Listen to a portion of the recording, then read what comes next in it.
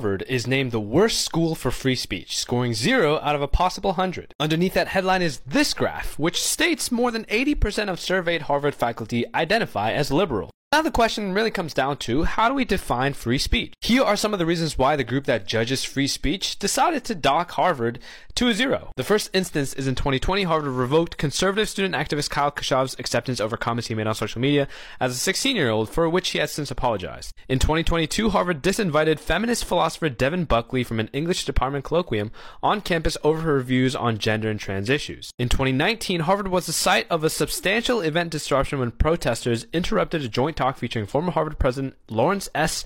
Bacow and graduate student of education Dean Bridget Terry Long by occupying the stage and for refusing to leave. Someone who's a big proponent of education itself, I think it's fitting that I view this situation from more of a person that comes from an education perspective. Leaving politics aside for just a second, it comes down to what we as people, as students, as young people can learn from situations like these, and also from the dialogues that are supposed to happen. Let's go over each of these 3 situations. Kyle Kashav is one of the Parkland shooting survivors. Now, it was determined that he had made some racist comments on Twitter as a 16-year-old, since he had apologized. We all make mistakes when we're young. Generally, the type of mistakes that you want to make as a young person are still ones that you can sort of take back. For example, don't burn a neighborhood down, but for comments, right? Words. Yes, being racist is problematic, but it's something that can be taken back. You can fix a situation by apologizing and learning from your mistakes, because everyone does.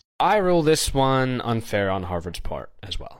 The second instance is also a little bit weird, because generally speaking, the whole point of inviting is to create dialogue and share interesting viewpoints between 2 groups of people that are different. That's the whole point of dialogue, you know? And so to bar this person, I don't really know what this person's views are, but to bar them entirely from coming on campus and sharing her views on important issues seems a little problematic to me as well.